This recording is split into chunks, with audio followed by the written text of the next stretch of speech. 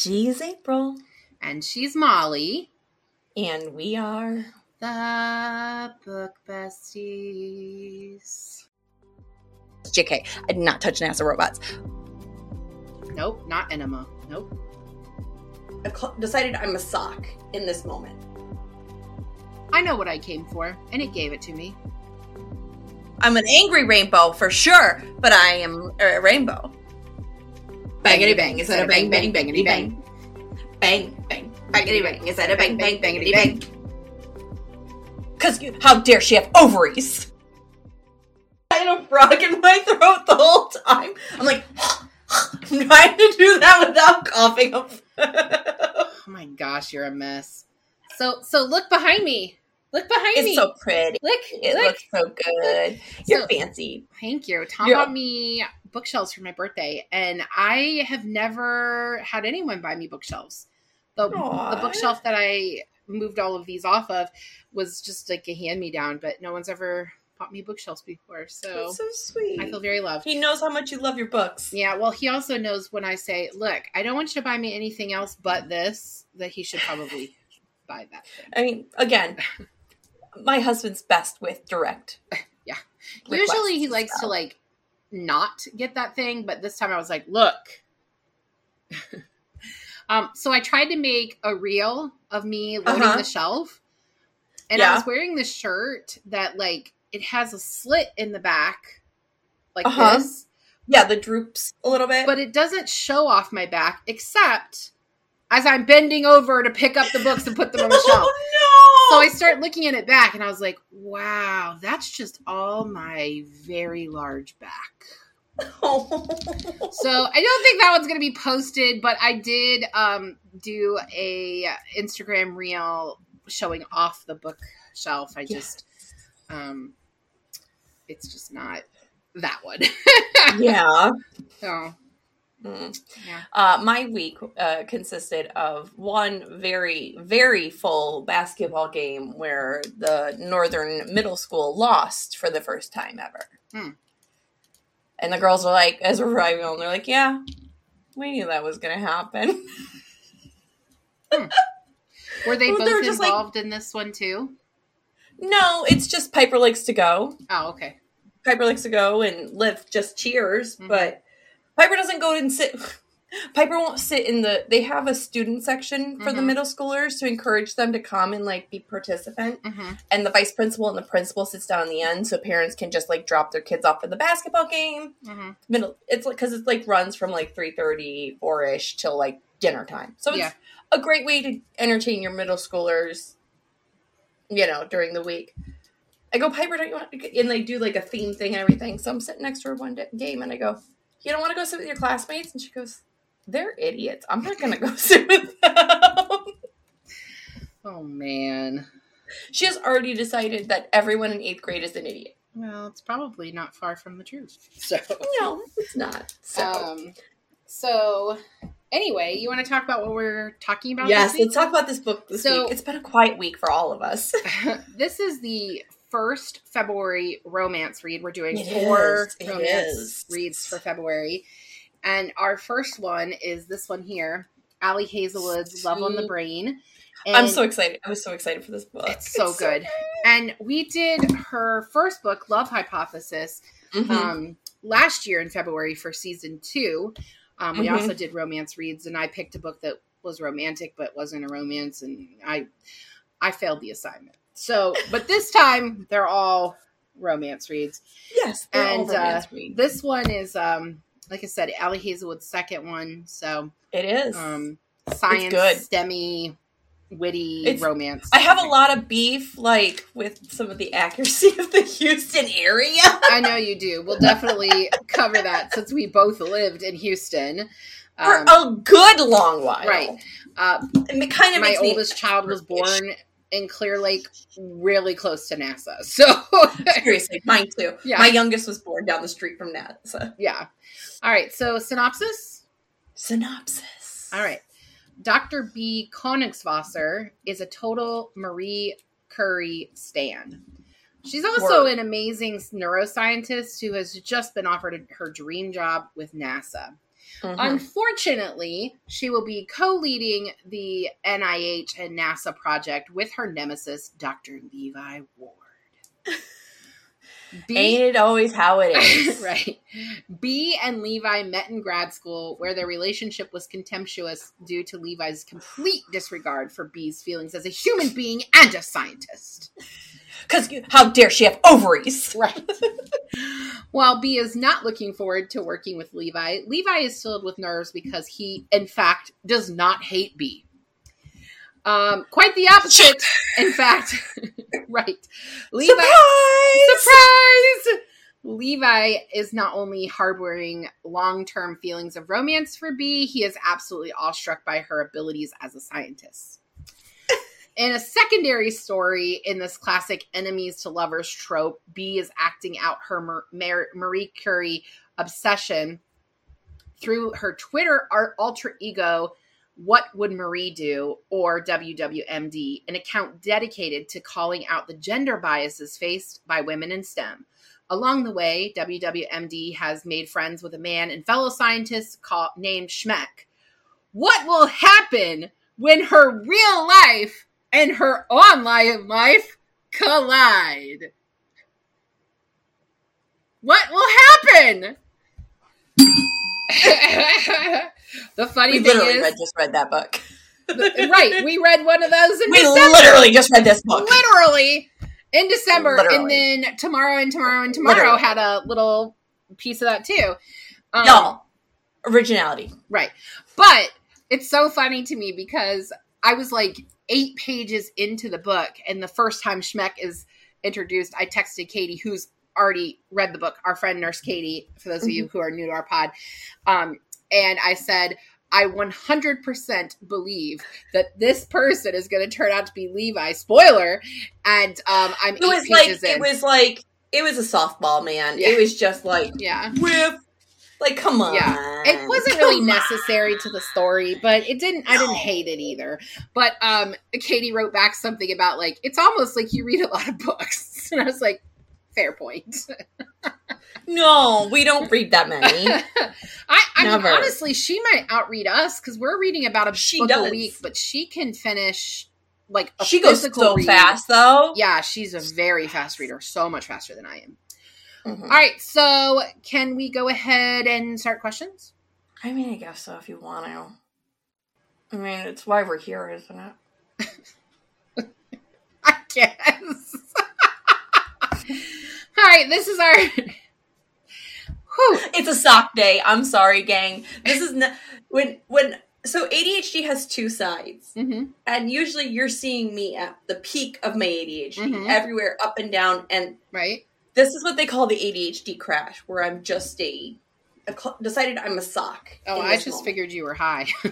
No, I am a ADHD stock. It is literally loaf mode up in this bitch. All right. No, I wish I was high. That actually would probably make me a lot funnier right now. Oh my gosh. All right. This is the second Ali Hazelwood we've read for the pod. How do you think this one compared to her first book, The Love Hypothesis? It is her style. Yeah. She has a style, a tone, and a voice. You know who she is. Yeah. If I pick up a book by the cover picture, or even if I just read the text, I could have opened that book in any page, and it would have been her. It's Ali. Yeah, 100%. It's her. It's her voice. Right. This woman, when we talk about writers as artists, right, like collecting their thoughts and narrowing their voice, this is it. Yeah. Chessie knows her voice. Oh, right? Yeah. Even though Chessie writes multiple genres. She writes several different genres, but it's very clearly hers. It's all her, right? Mm-hmm. You can definitely see her hand, her mind, and her thought process, right? John Green. Same thing. Hank Green. Yeah. Same Green. Yeah. Dr. Harkness. I have more. It's just not coming to me right now. Well, I want to include Stephanie Meyer in that, but I really think the problem is that she just can't write anything. Andy Weir. Andy Weir, 100%. Karen Slaughter. Mm-hmm. There's just some There's authors. A clear voice, yeah. There's a clear voice. Stephen King. Clear voice. I would say Emily Henry, too. I love everything she writes. So. 100%. But yes, there was 100% consistency. Good for her. Yeah. Good for her. Here's the thing. right? Yes. So she's written a collection. So she's written some short stories, and she recently published it in a collection, Loathe to Love You. So this is 3 short stories. I actually have not read this yet, but it did come out in January. And so, and then she has another novel coming out this summer, which I've already pre-ordered. But it's all the same thing. It's her STEM romance thing. She definitely has like a niche. Oh, for sure. But for me, because I am really attracted to like the nerdy, smart. You have a type. I do. Broody. Yeah, the witty banter that's so flirtatious, but also so dry. Like, that's what I'm into. And so, like, her writing and that of Emily Henry, which we're going to read later this month, like, that really appeals to me because that's what I'm attracted to in real life. Like, that's my husband. It just feeds the flame. Yeah, but I have to say, so I loved The Love Hypothesis a lot. And that was one of the first, like, for pod that we read that was like real, like, wow, the sex scene was like, whoa. But she got a lot of flack for that one because Spice Talk was all like, where's the spice? Like, this is one sex scene. But for me, I love a slow burn. So I was like into the fact this one had more sex, I think. I was going to say that. So this one was a lot more sex. And I actually, I love to read the author's notes. I love it. The acknowledgments. And she, in her acknowledgments, she thanked, I think it was her editor, for letting her add in sex scenes over and over and over again, like till the very end. Oh, author's note. Here we go. Noted. No, it might be in her acknowledgments, but in her author's note, she talks about, how much she hates standardized testing, which is a big part of this book. Word. So, and here's the thing. If you don't know anything about Ali Hazelwood, she actually is a woman in STEM. So she's writing about this, what it's like to be essentially an outsider. I mean, that's what Piper's life is going to be like. She's going to be an outsider. And she's used to that though. There are a lot of organizations that are trying to encourage girls to do more STEM because we just do not have enough women in that. But anyway, that's what she's writing about. And I have to say, I'm not sure that I liked Levi more than I liked Adam because I really, really liked Adam Carlson. But I think I like Levi more. But I think I liked the relationship. Maybe not. Maybe not. It wasn't a slow burn. They were banging. Well, the characters are 2 different people. You have to think about Bree and who's in the first book? I can't remember the name of the Olive? In the first book. Olive. That sounds right. Anyways, Bree and... Sure, we'll call her Olive. Bree and Olive are 2 different people, right? Not B. Not Bree. Olive, yeah. Olive Smith. Olive and B. B is worldly. B is... knows who she is. She's realized that her heart's in her vagina and she's good with just not... She's decided to cut those strings and move on. And it's complicated for her. It's less complicated for her than it is for Olive. Right. And Ali Hazelwood is not American, so I kind of wonder if some of the like international that comes out in B was like inspired by like her life, but I don't really know.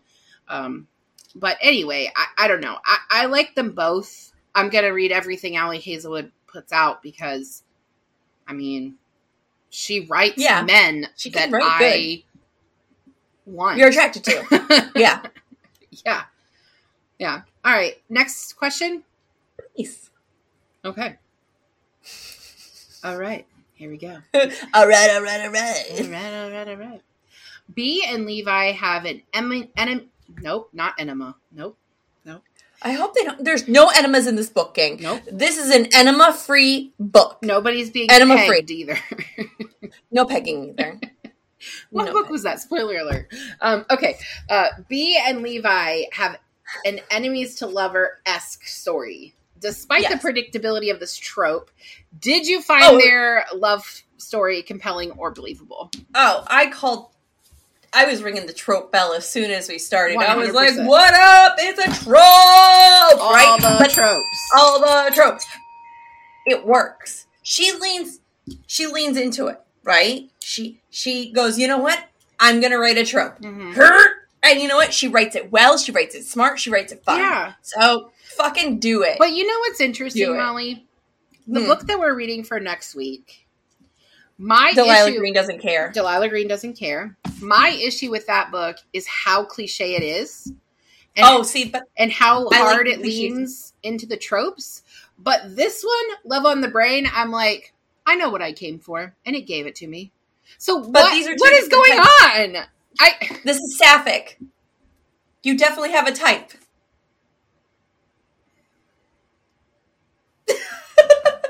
There's nothing wrong with being straight, girlfriend. I'm just saying. I don't think it's because they're women, though, because I don't have an issue with, like, red, white, and royal blue. Right. But you're attracted to men. You're not attracted to women. So it's like what Tom said. It's because of the penises. But it's the penis. I don't know. Penis. Vagina. I don't know that the sex scenes in Delilah's weren't sexy. They were sexy. I just didn't like the characters. We'll talk about it next week. Okay. We'll talk about it next week.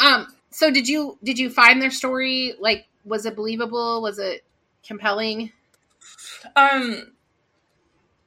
It is realistic that scientists fuck each other. I mean, NASA's small. Do you remember the conversation we had about the astronauts banging in space? Yeah. Yeah. So, I mean, it is not surprising at all that, like, this is going on. I've been to NASA. I have a lot of beef with this book and, like, setting and shit, especially since I feel like she's never been to Houston for more than a second in her life. The funny thing is, she talks about, in her author's note or her acknowledgements, one of them, how much she loves the lab in Houston. Molly is waving her bullshit flag. You want to know why? You want to know fucking why? I do want to know why. Houston, a goddamn walking city. No, you can't. Houston, Texas. Listen to me, people. Oh my gosh. Listen to me very carefully. I am very angry. Houston is not a walking city. Mm-mm. Houston is not a walking city. I'm sorry, that was loud. To the degree that I am yelling. So from where I lived in League City, which was the neighboring town to Clear Lake, which you also lived in League City, which is the neighboring town to Clear Lake. Yes. It took me an hour to get to the grocery store that was on the same fucking street that I lived on. Yeah. Also, NASA's not in Houston. That is Clear Lake City, friends. It's Clear Lake. Clear Lake City. But I'm pretty sure they call it NASA Houston. They have to. Johnson Space Center. Okay, so I actually learned this. This is actually fun knowledge. Random knowledge. Ready, gang?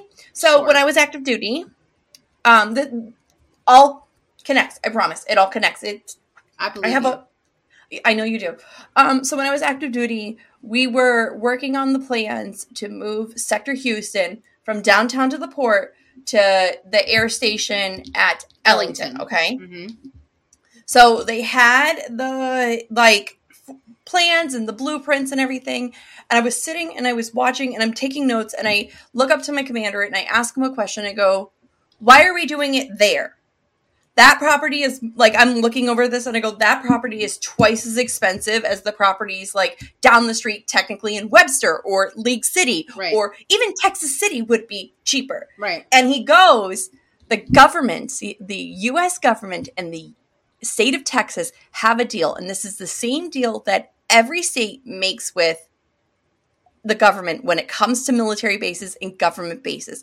It has to be attached to the major metropolitan to give them the acknowledgement and, you know, the glory, the namesake, the title of owning such things. Houston Sector Houston, right? Air Station Houston. NASA Houston. Even though it's not Houston, it's Houston. Yeah, but they didn't call the base that was whatever the island Ellington? was. No. The Coast Guard base that's on in Galveston? Galveston.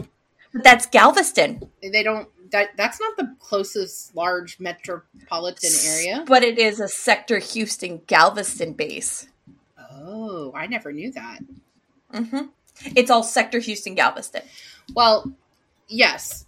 The least believable thing about this was not the cliches, was not that some astronaut tried to shoot her. The least believable thing was we're going to walk to NASA. No. Bro, and NASA's, I've been in NASA's labs. I have haven't touched NASA robots. I'm not going to get in trouble for that one. I've not touched NASA robots. JK, I did not touch NASA robots. But say it one more time and I'll believe you. I have not touched NASA robots. She has not, folks. Okay. Anyways, it looks like a 1970s middle school lab, like science lab. It is not fancy. There is no glass walls. There is no fancy walkthrough. There is a lot of security. There is a lot of people. It looks like an old science lab. All these descriptions are wrong. Wrong. Well, I don't know anything about that, but I do know you can't walk to NASA. You can definitely. I mean, you could, but you're going to be drenched in sweat. Tits, pits, everything. Like you're just gonna be soaked. And she was there in the summer. You're going to be soaked. It is not sitting outside weather in Houston in the summer. And hummingbirds don't come out in the summer. They hide. They hibernate. They go somewhere. So I once saw a hummingbird in Houston. I was at a library. It was part of the Houston public library system, but it was kind of close to Pasadena. And I was sitting there working on grad school work. This is when I was like in grad school for my library science degree. Yeah. And I heard a bang on the window, and it was a hummingbird had hit the window and fallen. Because he realized he was in Houston and he didn't belong there. No, Molly, this guy that was like kind of like across from where I was sitting, like diagonal, he and I both looked at each other, and we both kind of like looked at the hummingbird laying on the ground, and we're like, that's so sad that hummingbird died. I am not exaggerating. 40 minutes later, the hummingbird motherfucking came back to life and flew away. I was like, did you guys just like... I was like, what the actual fuck happened? Did you guys just go, oh my God, we saw the second coming? No, I think he was gone by then. But I was just like, what? I think and nobody will ever believe you. I think it probably knocked itself out. Yeah. Concussion. Yeah. I mean, you're tiny. Needed to bounce back. Yeah. He needed a timeout. He's fine now. This isn't one of my questions, but do you think this is enemies to lovers since he really loved her the whole time? Is it enemies to lovers? No, it's a miscommunication trope. I'll go with that. I agree with you. It's a miscommunication trope. Yeah. All right. Allie Hazelwood writes a lot of funny quips in her books. Do you have a favorite from this? Oh my God, they used my line at the end. Her sister calls the TV the guys. And how many times, like, I literally pulled my headphones on and I go, Matt!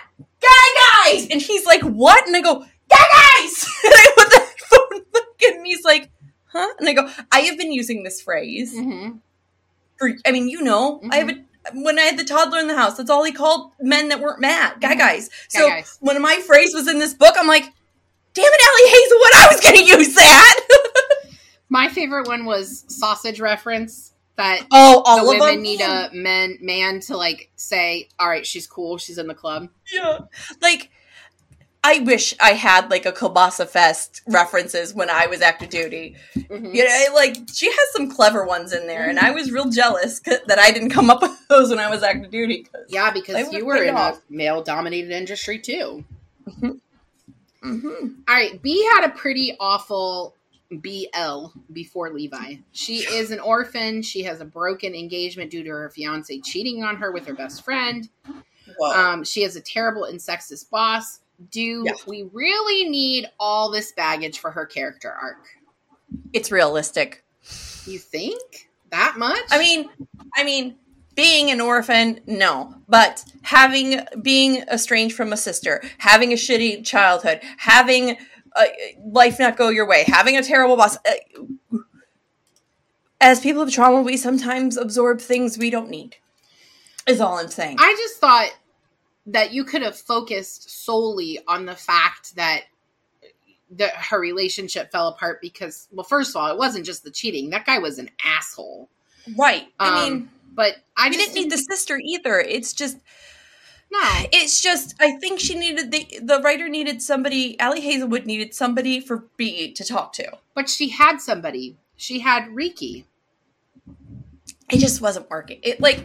I know what she was doing. I just don't feel like it works. Yeah. Does that make sense? I just don't think all of it was necessary. Like, I feel like what was necessary. It's enough slices! It's enough spices! That's enough sprinkles. Don't try to tell me how to live my life. I just thought the big focus should have been on the relationship trauma that she experienced. That would have been enough, in my opinion. Yeah. All right, Levi's been in love with me since grad school. Is it realistic for a guy to harbor those unrequited feelings for that long? Yeah, but I don't see him not getting married or like sitting around waiting. And he really didn't, because he did have other. Well, except that we find out that relationship that he had was before he met B. It doesn't seem like he's had a relationship since meeting her. Well, what bothers me is he's so obsessed with this girl so much and follows her work and knows everything. He didn't know she wasn't married. Yeah, that was for me. It just didn't make sense. It didn't make sense. And it didn't make sense. I get it that the ex was probably not forthcoming with that information because he knew Levi had feelings, but like, bruh, you wouldn't have known that she didn't get married?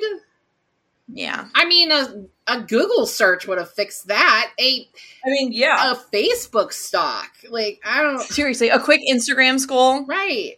She uses social media, so we know she's probably got a regular Twitter, not just from Maria Curie one. She does.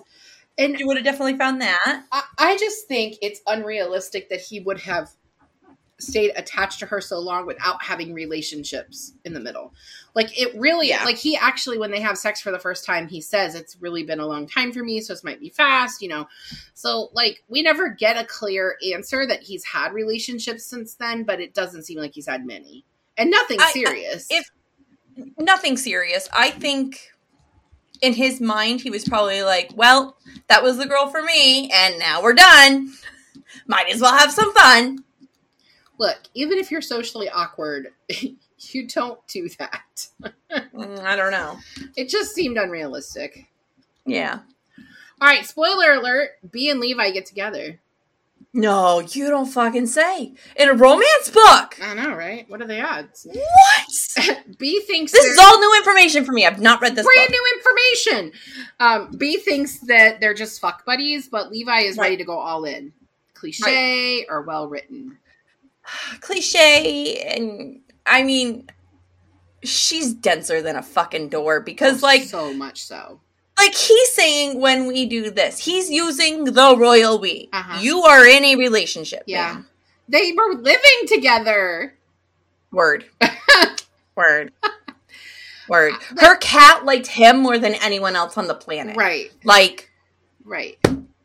I don't really read these books for, like, some nuance. I want what I expected. It's I want fun. What I we read it for fun. Right. It's fun. Yeah. So I want the predictability of a rom-com. So I don't mind that, you know, that this was the cliche of, you know, he fell first.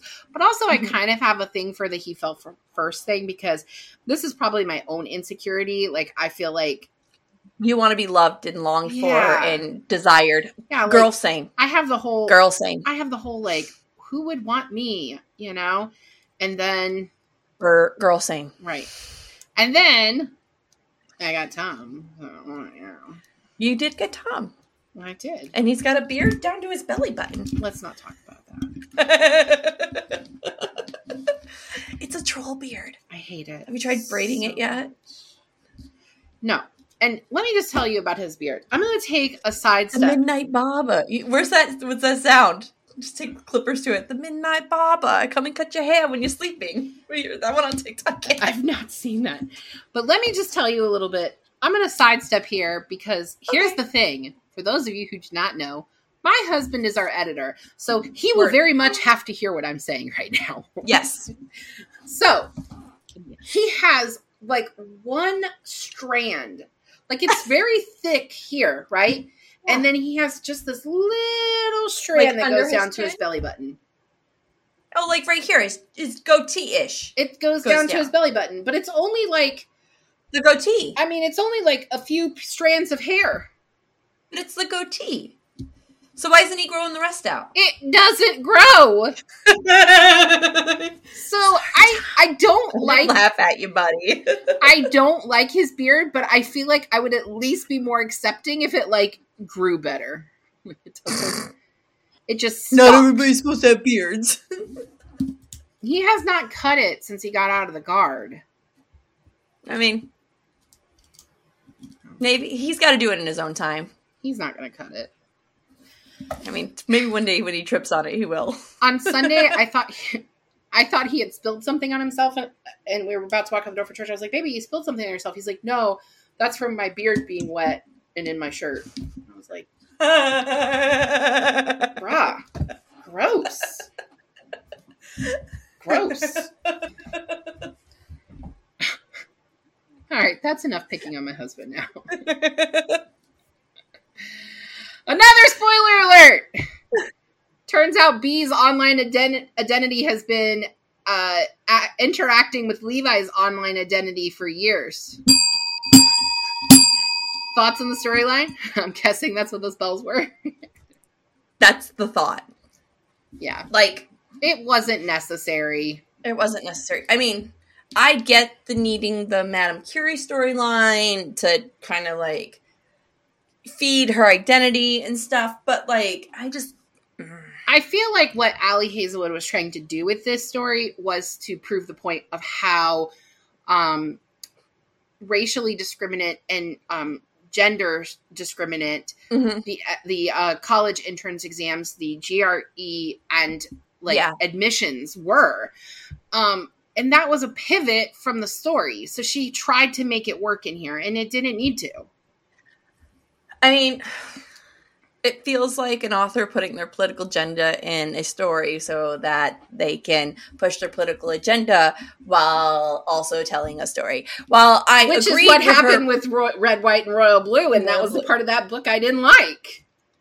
And I get her point. Mm-hmm. But this was not a political statement book. Mm-hmm. This was never intended to be this. This is a bubblegum romance. No offense, Allie. Your writing is good. You're a smart writer. You use smart language. But this is bubblegum in the best ways. This is bubblegum. This is bubblegum. There's nothing wrong with bubblegum. It's just stay in your lane. Right.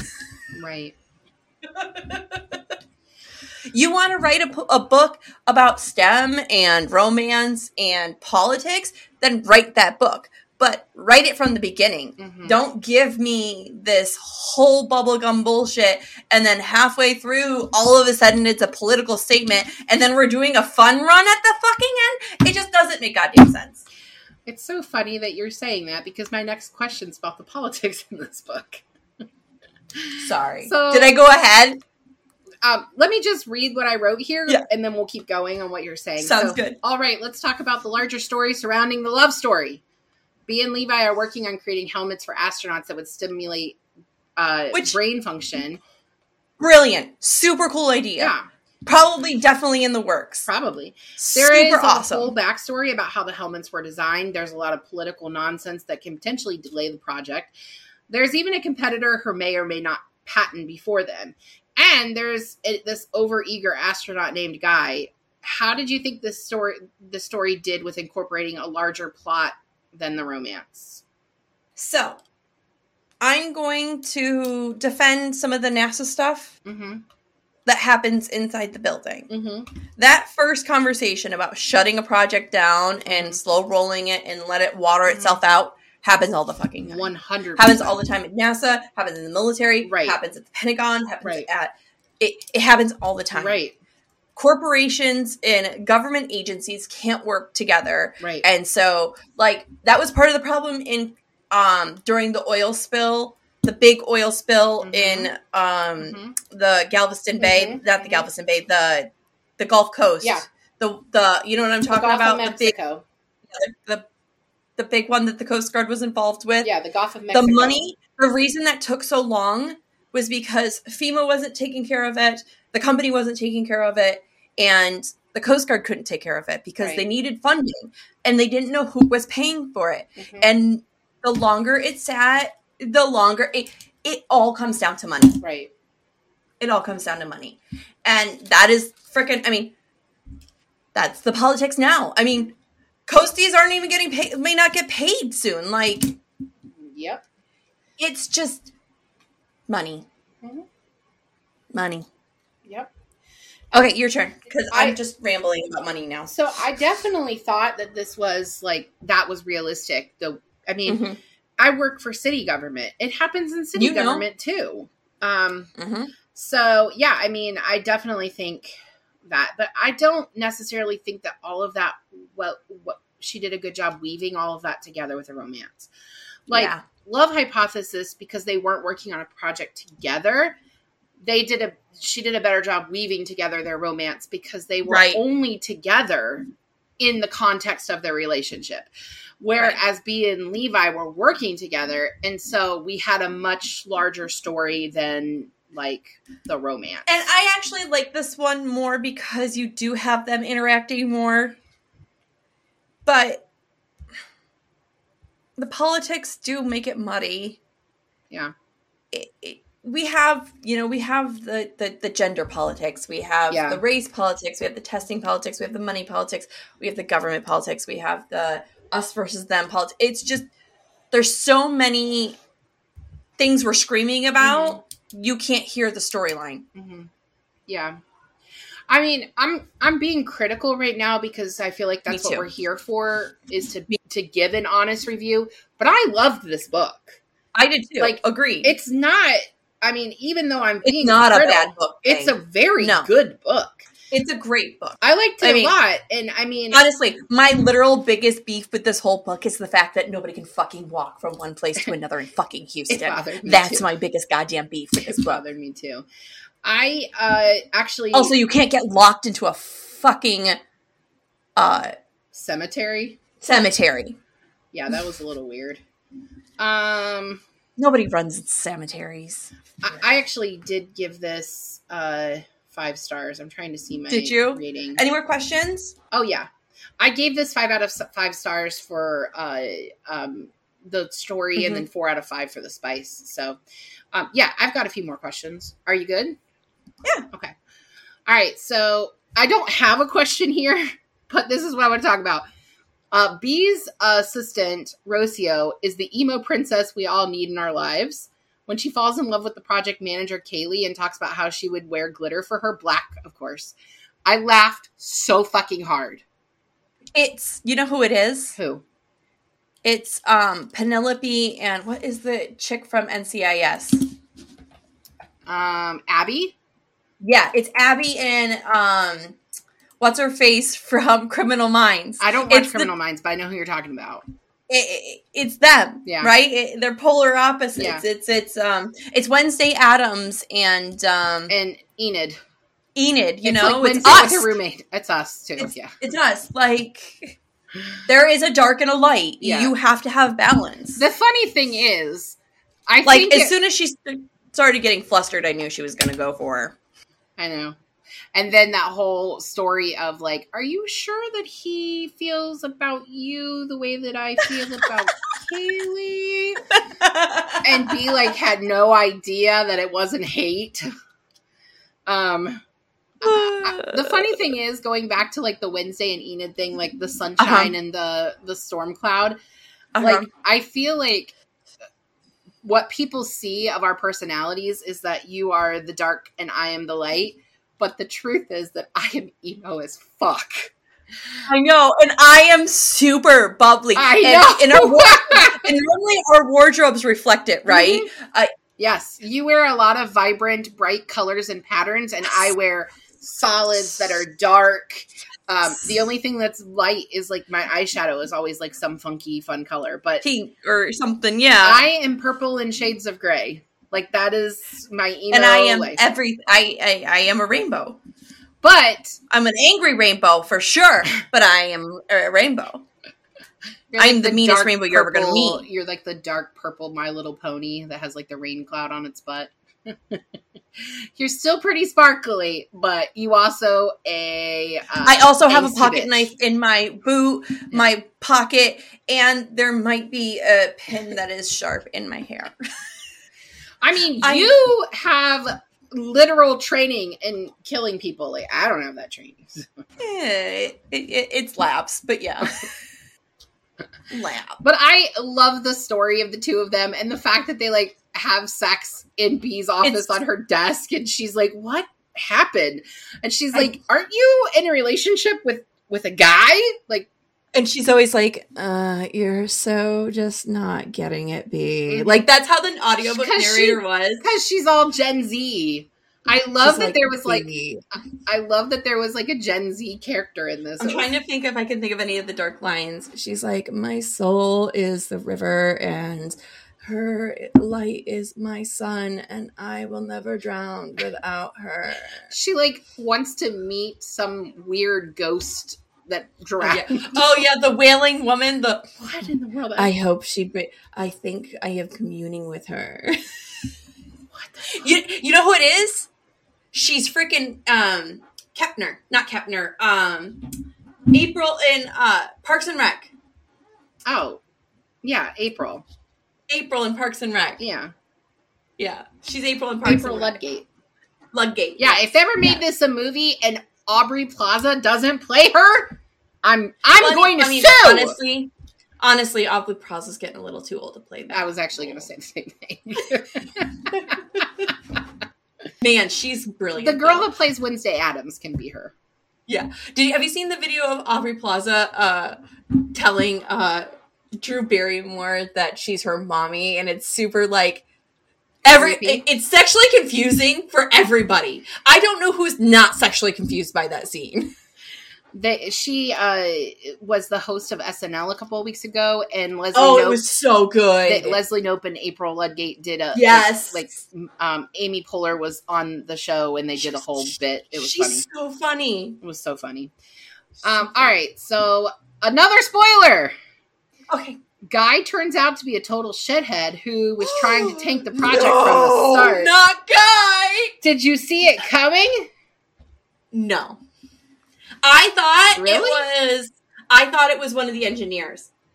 I thought Guy was going to be the one fucking shit up because he didn't get the lead that he was due. But I didn't think that it was because I didn't think he was going to murder people. I thought he was actually feeding information to the competitor. Right. So at first I thought it was the engineers after she corrected them on where the stims had to go, right? Yeah. And I was like, and there was that guy that was like, I took a level 1 engineering class in undergrad. Neurology. Yeah. And she's like, cool, because I have a PhD in it. So.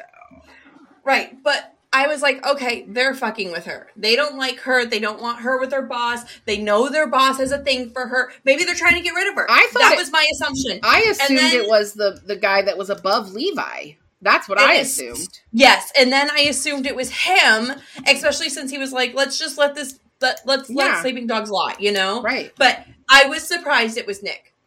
Guy. I wasn't surprised Guy was a part of fucking something up. I just really thought that he was going to have been giving information to the other people. Because they left that plot just hanging there. We never find out if they continued making their thing. We don't know anything about it. Unfinished stories. 0 out of 10. Well, I think the whole point of that story was, to increase the timeline, but also so that they could go to that con so she could run into her ex, which I just don't know that was the best way. I mean, it's how else are they going to build their relationship as, Levi and B if he can't protect her from the terrible boyfriend who broke her heart. Well, and that's how he found out that the ex was the ex, because he didn't know before then. Right.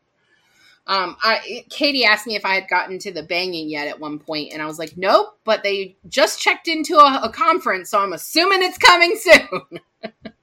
Because it's always one bed. There's a one bed trope coming up. It wasn't at one bed, but yes, I actually texted you when that happens to Delilah Green. I was like, oh my gosh, there's the one bed trope. All right, so we got to talk about the sex. We got to talk about sex. So this book has way more spicy scenes than The Love Hypothesis. So what did you think of the spice in this book? I thought it was a good amount. Mm-hmm. It wasn't heavy like I'm sure fine print is. Oh man, fine print is just bang, bang, bangity, bang, bang. Bang, bang, bangity, bang. Is that a bang, bang, bangity, bang? Bang, bang, bangity, bang. Is that a bang, bang, bangity, bang? If you don't know what we're talking about, we are referencing How I Met Your Mother. I will put it in notes. But if you don't know what we're talking about, I feel bad for you. Get the fuck out of here. Get the fuck out of here. What are you doing? Such a good show. What are you fucking doing here? Go watch How I Met Your Mother. Come back after you're done. Come back. But yeah, it's just like it was a really good amount, and there was a good build up. There was no scenes that stuck out to me. There wasn't like any bookmarks. Mm-hmm. It was just good old fashioned romping, man. Mm-hmm. Oh, there was a scene that stuck out to me for sure. Was it the one where he had her on her knees? No. Okay. I honestly think that I'm too embarrassed to say because it's too personal. Gotcha. Understood. Moving on. That's an off-pod conversation. Moving on. That was all the questions I had. Did you have anything you wanted to add? Besides the fact that you can't walk to NASA? Can't fucking walk. You can't fucking walk to NASA. Well, okay. And also, like, I understand they had her, like, in an apartment that was probably closer, but there isn't anything like that there. I'm gonna tell you what happens when you drive down that road, okay? You're gonna drive down that road, and you're gonna start in Lake City. Or no, you're gonna start in Webster, because you get off of... I gotta pull the map up, because I have to see this to fucking tell you guys. Yeah, you get off in Webster... And then you go down in Webster, right? You go down Clear Lake Boulevard, I think it is. You go down Clear Lake Boulevard, right? And you just fucking keep driving until you see NASA. Until you see NASA, and then you drive past NASA. And once you're past NASA, guess what you see? Water, because you're in Seabrook, because you just hit the Galveston Bay, because NASA is a postage stamp in the massive map that is Houston. Houston is this. NASA's down here. It's not that big, gang. They don't launch rockets there. It's not what you guys think. It is a museum. It is a bunch of labs. If you're curious as to what happens at NASA in Houston, there is a fantastic book. I'll put it below in the description. The Doodly-Doos? Yeah, in the Doodly-Doos. It's Apollo, How We Got to the Moon. And it's the whole beginning space race of NASA. And that's a good book. Random story. This is how fucking space cowboy they were. Pieces were being built in different shops and different companies were building them. And they got two pieces of the space capsule together, but they were made by different people and they didn't quite fit. So they just like took a file and started soldered it and started banging it shit together. Yeah. Like that would never fly today, literally and figuratively. But literally you can't take a pencil out of that building without permission. Yet. Right. But NASA Houston, part of that was strategic because of politically, because the vice president Johnson, and the astronauts and their families all lived in Clear Lake, Texas. So I mean, they built neighborhoods. The Astronauts Wives Club also talks about that. That's a nonfiction book about the astronauts. The show is good too. The show was very good. That? The book, I liked the show better than the book because honestly, the book there were so many people to keep track of, and I didn't have faces to them.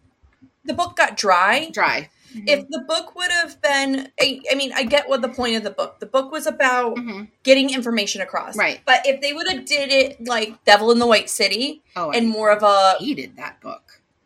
Oh, I loved that book. I hated that book. That was like my least favorite read the year that I read it. It read like fiction. No, it didn't. It read like somebody who's a journalist who was trying to write fiction because that's motherfucking what it was. Anyway, Apollo, How We Got to the Moon, it talks specifically about what Houston did. It also talked about what happened in Hampton, Virginia, which is coastal Virginia, where I live. I don't live in Hampton, but I live in coastal Virginia. So it talked about what happened in Hampton, which is where they were doing the math. Houston was where all the astronauts lived and trained, but the place where they all took off from was Kennedy Space Center in Florida, in Cocoa Beach. Cocoa Beach. Right, because that's... So, and then there's also a base in Alabama, which is where they have the space camp. Yep, there's Alabama, and where they do the training. A lot of training's done out in Alabama. And there's a one in Ohio. There's one in the desert, an unnamed location. Yeah, because that one's where they're doing some flight tests as well, some pilot tests. But the one in the deserts, we're not. Yeah, the unnamed desert location is also where they do survival skill training.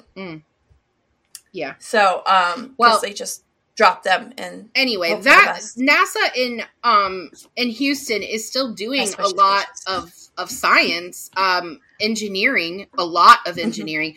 The Mars rovers were being created there. Actually, I know somebody whose husband helped. I have a picture.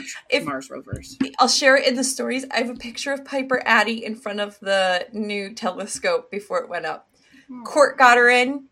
Court snuck her in and took her, showed her the new rovers. Like, I can show you the pictures. It was like a sweet Uncle Court thing. He's like, oh, you're going to be an astronaut? I got you. And this is when Court still worked there. And he took her around, and so my little 8-year-old has a picture in front of a telescope she'll probably be working on one day. And I just can't. I love it's that. Like, I do too. We made friends with somebody who was in the room when we landed on the moon. He was one of the people that like actually worked in the like comms in Houston. Like, did he tell you it was faked? No. That they were having a pizza party that day? No. In fact, he like offered to take us on a super behind the scenes tour. Those are really fun. Yeah. If you ever get a chance to do those, if you know anybody at NASA and they take you behind the scenes, it's really cool. When we first met Court and Hillary, she made him. He was working on the robot project, and she made him take us to see the robots. We're going to see all of them. Well, all of that is to say, you can't motherfucking walk to NASA in Houston. You can't walk to NASA. I mean, there is a sidewalk. But it doesn't go into the NASA. No, because it's a security area. Right. Also, it is 6 lanes. No, sorry, 8 lanes. 4 on both sides. Well, I think they have another entrance for staff, don't they? Yes, it's still on the 4-lane section. So here is where NASA is, and you drive a little bit more, and then that's that plane, and then you drive a little bit more, move the road down a little bit. So here's the plane. Here's the first entrance, and then as you know where that Hilton is. That's the back, and that road there. Yeah. That's the direction to the back entrance. Yeah, that's what I thought. Yeah. Okay. Well, now that you guys have all gotten road directions from Molly, none of that was road directions. The only actual word that we said was Clear Lake Boulevard. You knew what I meant, though. You could drive based on what I told you. Molly, I lived there. Word.